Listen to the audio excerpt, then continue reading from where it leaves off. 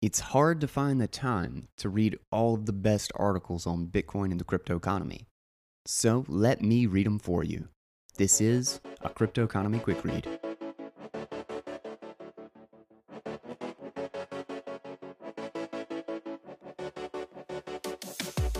I wasn't sure what I was going to read today, and then I got some fresh Bitcoin wastes all this energy FUD in my Twitter feed, and I was like, hey, I'm pretty sure the next one in Parker Lewis's Gradually Then Suddenly series talks about just this topic. So that is what we are doing again on unchained-capital.com. This is, oh man, I think it's part 4 of the Gradually Then Suddenly series, and it is titled Bitcoin Does Not Waste Energy. How many times have you heard the safety instructions before a standard commercial flight? You probably know them by heart, but every time prior to takeoff, flight attendants instruct passengers traveling with children to put their oxygen mask on first and then tend to the children. Instinctively, it's counterintuitive. Logically, it makes all the sense in the world. Make sure you can breathe so that the child dependent on you can breathe too. The same principle applies to the coordination function of money in an economy and the resources required to protect that function. In a more philosophical safety warning, the flight attendant may say, "Please make sure the money supply is secure so that we can continue to coordinate the activity of millions of people to build these hyper-complex planes that afford you the opportunity to even contemplate the problem I'm about to explain." We will come back to this, but you will never hope to understand the justification for the amount of energy Bitcoin consumes without first developing an appreciation for the fundamental role money plays in coordinating economic activity. What is money? How does it work? How should it work? What is its function in society? If you haven't stopped to ask these questions, you can't begin to grasp the weight of the problem Bitcoin intends to solve. And without an appreciation for the problem, the cost to secure the solution will never seem justified. Any number of concerned onlookers raise the red flag about the amount of energy consumed by the Bitcoin network. This concern stems from the idea that the energy consumed by the Bitcoin network could otherwise be utilized for more productive functions, or that it is just plain bad for the environment. Both ignore the fundamental magnitude of how critical Bitcoin's energy consumption actually is. In the long game, there may be no greater, more important use of energy than that which is deployed to secure the integrity of a monetary network, and constructively in this case, the Bitcoin network. But that doesn't stop those who do not understand the problem from raising concerns. Quote, "The fundamentally wasteful nature of Bitcoin mining means there's no easy technological solution coming." End quote. The Guardian. Quote, "In the context of climate change, raging wildfires, and record-breaking hurricanes, it's worth asking ourselves hard questions about Bitcoin's environmental impact." End quote. Vice Media. Bitcoin energy consumption. For background, Bitcoin is secured by a decentralized network of nodes, computers running the Bitcoin protocol. Economic nodes within the network generate, validate, and relay transactions, as well as validate and relay Bitcoin blocks, time-sequenced groups of transactions.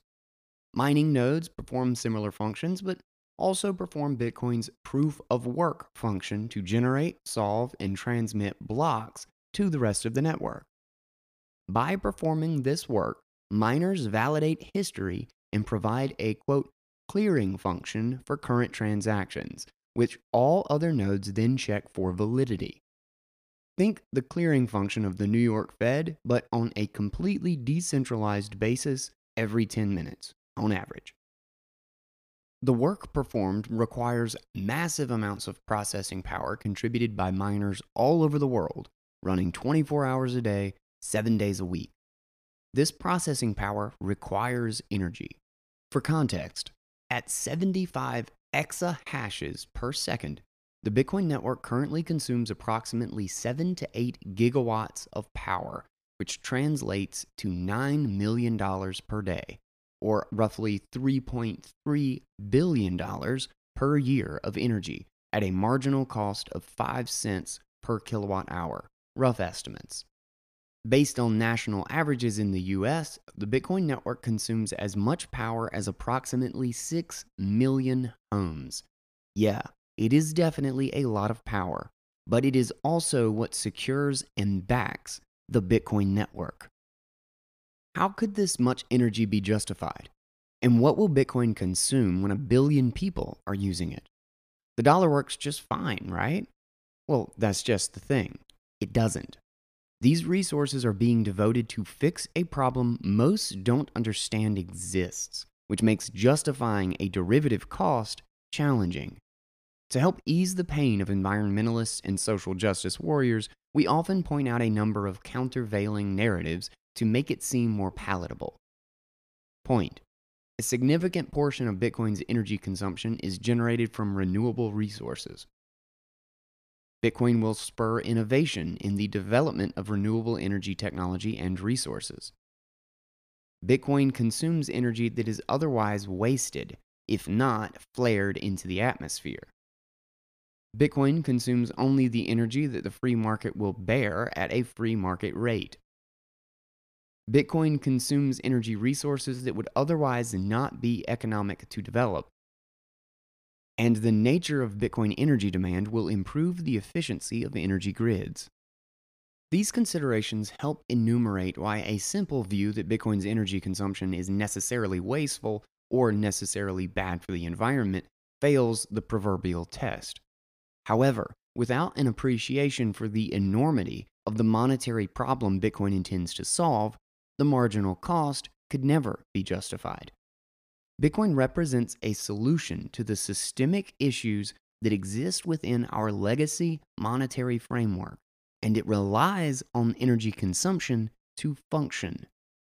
Economic stability depends on the function of money, and Bitcoin provides a more sound monetary framework, which is why there is no more important long-term use of energy than securing the Bitcoin network. So rather than expand on the many individual counterpoints to the mainstream narrative, there is no better place to focus than the first principal problem itself, the money problem, or the global QE, quantitative easing problem. See here. The function of money. The problem of money is enormous, though most people do not recognize it. Most can feel it in their daily lives, but cannot identify the root cause. Working harder, longer hours, going into debt, and still barely getting by. There has to be a better way, but in order to identify a solution, one has to first see and understand the problem. The problem that exists is with our money, and the impact it has on society is pervasive. Without getting into the details of what money is, read The Bitcoin Standard or Nick Szabo's Shelling Out, we can more easily describe its function in society. Money is the good that facilitates economic coordination between parties that otherwise would not have a basis to cooperate. Put simply, it is the good that allows society to function, and it allows us to accumulate the capital that makes our lives better, which takes different forms for different people. There is a saying that money is the root of all evil, but as Hayek more appropriately describes it in The Road to Serfdom, money is an agent of freedom. Quote, "Money is one of the greatest instruments of freedom ever invented by man." End quote. F.A. Hayek, The Road to Serfdom. More specifically, money is the good that allows for specialization and the division of labor. It allows individuals to pursue their own interests. It is how individuals communicate their preferences to the world, whether in work or in leisure, and it is what creates the, quote, range of choice we all take for granted. Our modern economy is built on the foundation of freedom that money provides, but the end result is a highly complex and specialized system. To simplify the concept, Milton Friedman explains the complexity of a pencil, see here, detailing how no one individual is capable of producing a standard lead pencil. He details the wood required, the saw to cut the wood, the steel to make the saw, the iron ore to make the steel, the lead, the rubber for the eraser, the brass ring, the yellow paint, the glue, etc. He explains how making a single pencil requires the coordination and cooperation of thousands of people, including people who don't speak the same language, who likely practice different religions, and who may even hate each other if they were ever to meet in person. And he explains that the ability to cooperate is a function of the price system and the economic good we call money. Abstracting from the pencil, now consider the complexity of our modern economy. From cars to airplanes to the internet to mobile phones, even to your local grocery store. Modern supply chains are so complex and so specialized that they require the coordination of millions of people to deliver any of these basic functions. The orchestration of all this activity, which fuels global trade, is only made possible by the function of money. A living example: Venezuela. Venezuela provides a tangible macro and micro example of the vital role money plays in economic coordination and the dysfunction that follows when a monetary good fails. Venezuela is one of the most oil-rich countries in the world, but as an end-game function of monetary debasement, Venezuela's currency has recently hyperinflated. As its currency has deteriorated, basic economic functions have broken down to the point where getting food at grocery stores or basic health care is no longer the baseline. It is a full-on humanitarian crisis, and at the root level, it is a function of Venezuela no longer having a stable currency to coordinate economic activity and to facilitate the production of the goods it needs to trade within the global economy. How does this relate to Bitcoin and energy consumption? Being an energy-rich country, oil was and is Venezuela's primary export, or rather, the good it needs to produce in order to trade. Despite being one of the most energy-rich countries in the world, Venezuela's oil production is plummeting. Venezuela can no longer import the technology or coordinate the resources it needs to extract its primary trading currency, oil. This has caused significant deterioration in its local economy, impairing its ability to produce the electricity needed to power its own energy grids, causing extended blackouts and preventing the delivery of basic services such as power, clean water, or healthcare. What is occurring in Venezuela is devastating, and it is a function of the economic deterioration caused by hyperinflation. Monetary debasement distorts the price mechanism of a currency, which then creates economic imbalances.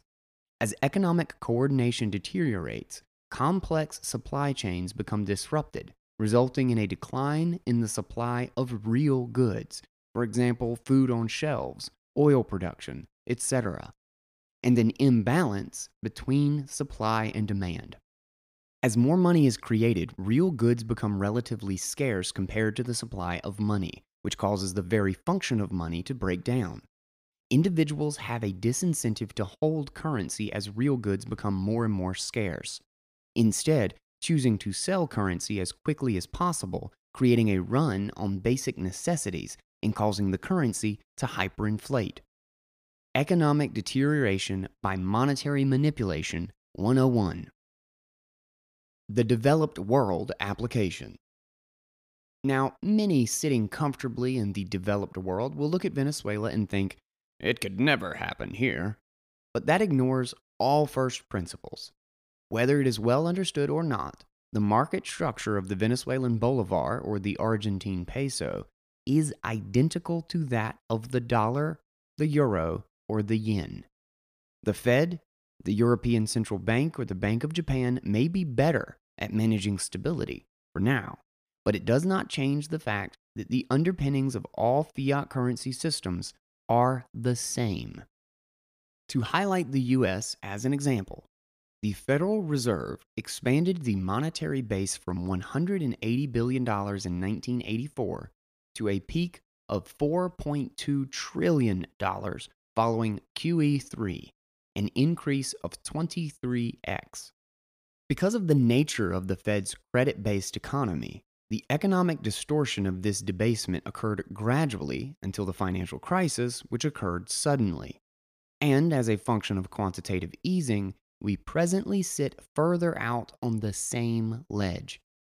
If you believe the developed world is not in a precarious situation or not subject to a similar monetary foundation as Venezuela, I would respectfully point to Patience Zero, the Fed, the ECB, and the Bank of Japan. Often, faith placed in these institutions is blind to both first principles and common sense, but consider the quote below from a resident Fed economist during the aftermath of the financial crisis, and as the Fed was in the middle innings of creating $3.6 trillion new dollars as part of quantitative easing.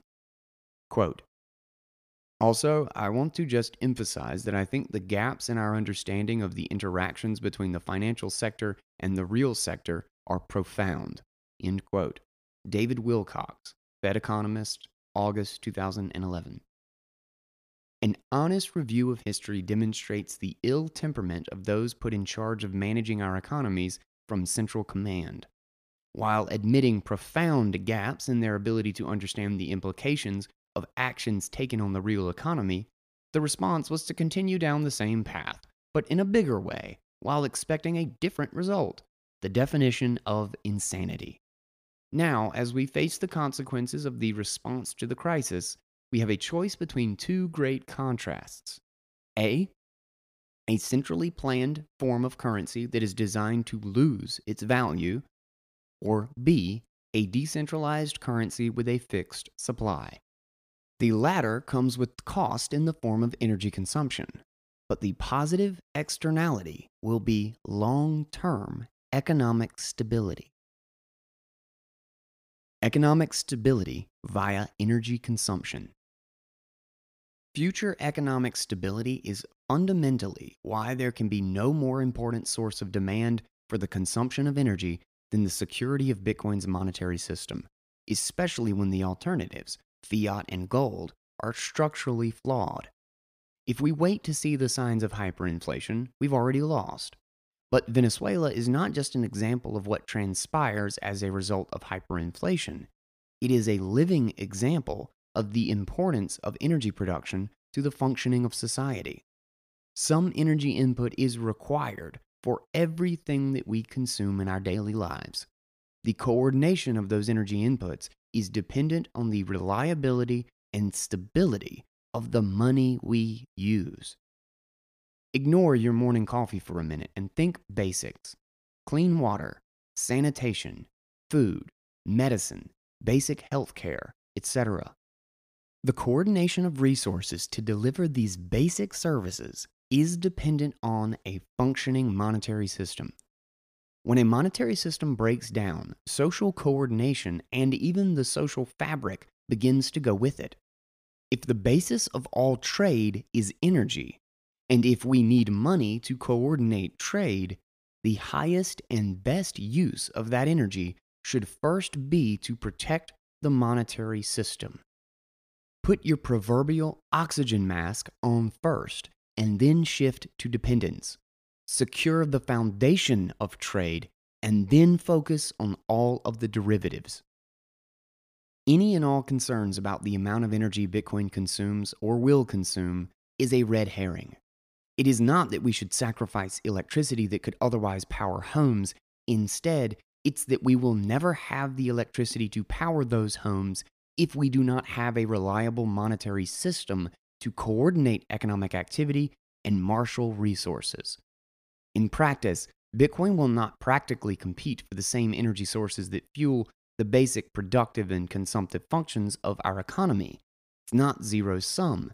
Instead, Bitcoin's function as a currency system will ensure that those very energy needs can continue to be fulfilled. What would be bad for society is if more countries deteriorated into the economic and humanitarian disaster that is Venezuela, where basic health and human services cannot be reliably provided. And this is not to present a draconian vision or a dystopian future. Instead, it is to articulate the importance and interconnectedness of both the money function and the energy function in complex, highly specialized economies. Quote, if it prevents one instance of hyperinflation such as Venezuela from happening, Bitcoin's energy consumption would be the best bargain humanity ever got. End quote. Saifedean Ammous, the Bitcoin Standard Research Bulletin. Bitcoin represents a backup switch to the current architecture of the global financial system and is soon to be its primary engine. Setting aside the systemic risks that currently plague our financial system, Bitcoin is a fundamentally more sound monetary system from the ground up. And it is one secured by the production and consumption of energy. You do not have to believe that the dollar's fate will be that of the Venezuelan bolivar to recognize the importance and interplay between the stability of a monetary function and the production of energy resources that provide basic economic necessities, and the risk inherent in even the possibility of hyperinflation is so negatively asymmetric that the price of Bitcoin energy consumption is of small relative cost. Bitcoin will consume any and all energy resources necessary to secure its monetary network, which is inherently driven by the base demand to hold it as a currency. The more people that value the long-term stability it provides, the more energy it will consume. In the end, this consumption will ensure all other derivatives of energy consumption will continue to be fulfilled, which is why there is no more important long-term use of energy than securing the Bitcoin network. Put a price on economic stability and the economic freedom a stable monetary system provides. That is the true justification for the amount of energy Bitcoin should and will consume. Everything else is a distraction. Next week, Bitcoin is not too slow. All right, now let's hit our sponsor real quick. I want to dig into this piece some because I love the tactic that this takes in contrary to other pieces that are about the energy argument, which, like he said, he kind of has those bullet points towards the beginning about the typical assumption of the alternative argument that, oh, well, the energy consumption is good. Oh, well, it's mostly renewable resources and et cetera, et cetera. So I want to get into this. Let's hit our sponsor real quick and we'll jump right back in. This is the most important argument in the entire, and the whole argument for the energy consumption of Bitcoin is that it's providing an alternative and more sound means of securing the monetary system. I love the analogy of the put your oxygen mask on first before you put the oxygen mask on your child. Is that there is no more important use case in the hierarchy of things that we can actually get done, of goals and goals that we have within the economy to coordinate resources for this reason, or to be efficient at all, to know where resources are actually needed to be allocated in the economy, to know what the value of one thing is in relation to another so that we can actually coordinate economic activity between people. You can't stress enough how critically important it is to understand that money is the foundation of society. Without it, society literally doesn't exist. It only exists because we can cooperate with people we do not know, who believe differently than we do, who exist in social circles that are outside of our own. It is the only way to scale society past Dunbar's number, the 150-ish group of people. because we cannot know or understand relationships with thousands, tens of thousands, hundreds of thousands, millions of people. We need an independent protocol to organize economic activity on that scale. And without that protocol, money is that protocol. Without it, everything falls apart. And Venezuela is, again, the perfect example, is that everything just stops working. You can't get food. Grocery stores have empty shelves. Why?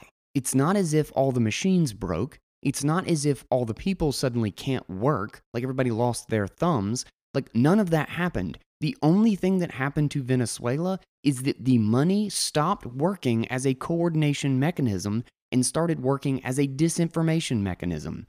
It failed to transmit value from one place to the next and to transmit it across time. The job of money stopped working, and therefore, so did everything else, because nothing else in the economy works without money. And that's the underlying argument of this entire piece, and it is why justifying the energy consumption, if you're ignorant of money, if you don't know anything about the critical role that it plays in the economy and how the economy actually coordinates these resources, like how all of this actually exists, well, then of course you think it's a waste of energy, because you take that for granted. Because we think, oh, well, obviously everybody would just coordinate and work together and everything would be hunky-dory. Why are we just spending all these excess resources for no reason at all? And then you get some of those stupid articles talking about, like, just trying to measure how much energy it is. And to think that this is happening at a global scale, that this is happening in a money without borders. This is happening in a money without jurisdiction. Like, I'd say you're 10 times on the dollar. You're like, every dollar that you waste building bank vaults for cash, for dollars, for the US dollar or the euro, or for propping up their settlement system and giving more control and more authority to the banks to censor transactions, to decide who should and should not get credit, et cetera, et cetera. Like, the more you centralize those systems, it'd be worth spending 20 times that amount of money to get the benefit that Bitcoin gives. And it's not. We don't spend as much money on Bitcoin as we do securing the corrupt, manipulative financial system that currently reigns around the world, and the one that has the highest punishment for the poor, that fails to provide services to the people who need it absolutely the most, and that leads to such unbelievable corruption and manipulation and moral hazard within the economy as to just confiscate and obliterate the value of trillions of dollars and hundreds of millions of people's lives with no recourse, with no backup, with no exit valve for people to walk away from that system. The fact that Bitcoin is providing that, and we want to complain about how many heaters it's running, like, not an issue. Absolutely not an issue. We will solve everything else only after we have a sound and secure monetary system with which to coordinate all of the other functions we are trying to do. All of our other goals come after the monetary base. The analogy I always like to use, too, just in the nature of the ledger, like what proof of work does outside of its consensus mechanism, outside of actually just coordinating the truth of the monetary standard, essentially, is that it's simultaneously providing a resistance to manipulation, an inability, or a real cost to editing the system, one that proof of stake does not have. Basically, all the alternatives are just some degree of trust distribution, or an attempt to break up trust into kind of a self-fulfilling feedback loop, I guess you could say, where if trust is violated, well, then the majority can essentially punish the violator. But none of it still has the real cost, the bridge that proof of work is between the physical and the digital. Everything else is just an abstraction of it. Proof of work is actually a proof of a physical security. It's like an invisible force field around the ability, or providing the inability, to edit the Bitcoin ledger. It is literally like a vault that we are putting all of the value in, and it is the value of the entire network. So when somebody says that, oh, a transaction cost $10,000 in energy or whatever, because that's how much transactions go into a block, well, they're forgetting that every other thing on the Bitcoin blockchain, the entire value of the network is being secured by this same thing. It's all of these arguments are based in such unbelievable ignorance, both from Bitcoin as the system, proof of work as a consensus mechanism, proof of work as a defense mechanism against the editing of the chain, and then, of course, the idea that it is cumulative, that every new proof of work stacks on top of the previous, making everything in the chain stronger and harder to corrupt. And there could not be, in the age of trillions and trillions of dollars of manipulation, price controls, and just utter corruption across our financial system, there is no service that could be as beautifully valuable in our current economic state as provable economic and financial integrity. That is what Bitcoin is selling. It is selling transaction assurance. It is selling ledger integrity. It is the highest assurance accounting ledger in the whole world. And it has no borders.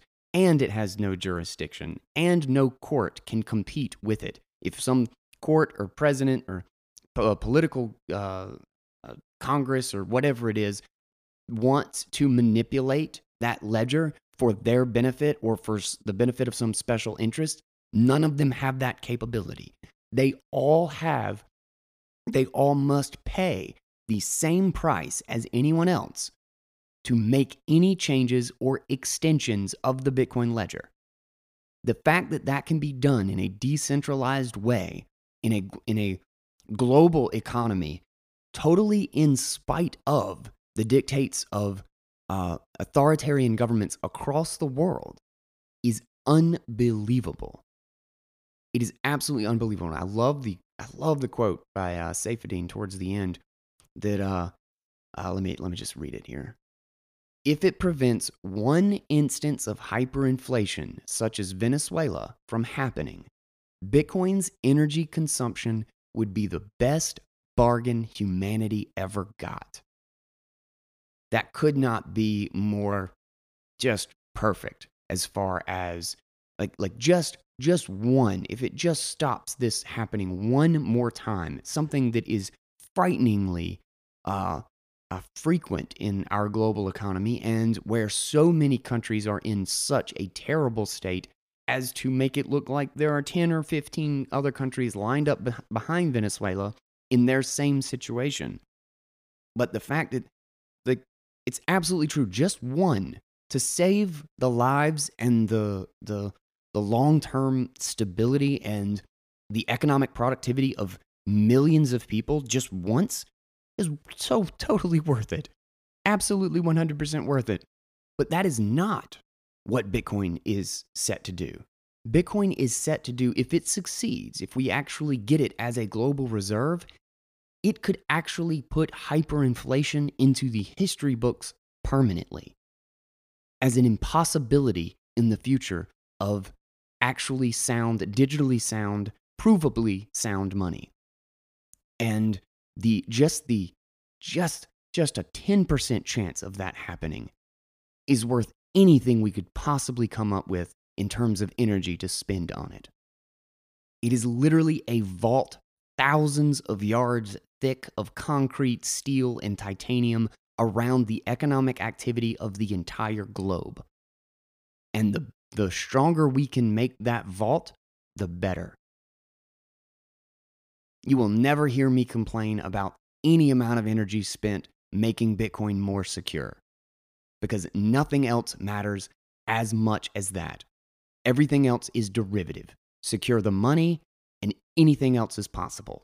You don't secure the money, nothing is not dependent on the corruption of that money. If you start ruining the money, nothing can get done.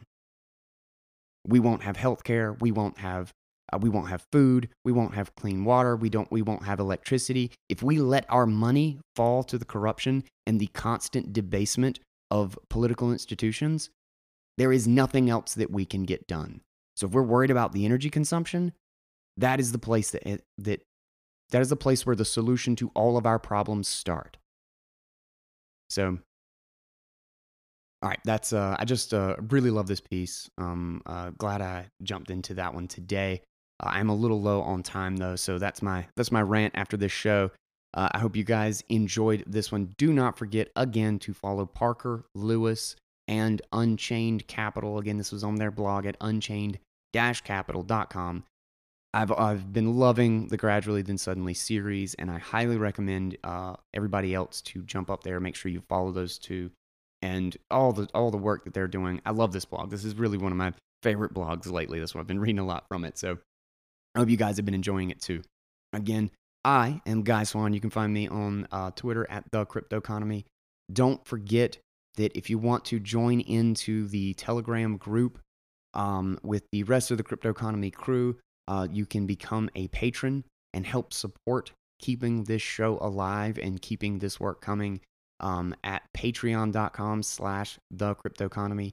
And of course, you can always, I have plenty of places that you can support the show as well if you don't want to do the Patreon thing. We've got tippin.me, bottle.li, all the lightning tip jar stuff, which I love to play around with. So always another good excuse. And I really, really appreciate it. It means a lot. So thank you to everyone who has supported the show so far. And yeah, I'll try to keep it coming as long as I can. Again, I am Guy Swan. This is the Cryptoconomy. Thank you for listening. Don't forget to share this out with everybody you know in the Bitcoin and cryptoconomy space so they too can get audio of all the most amazing works and ideas and literature in the Bitcoin space, because that's what I'm doing here. This is the Cryptoconomy with Guy Swan. And until next time, take it easy, guys.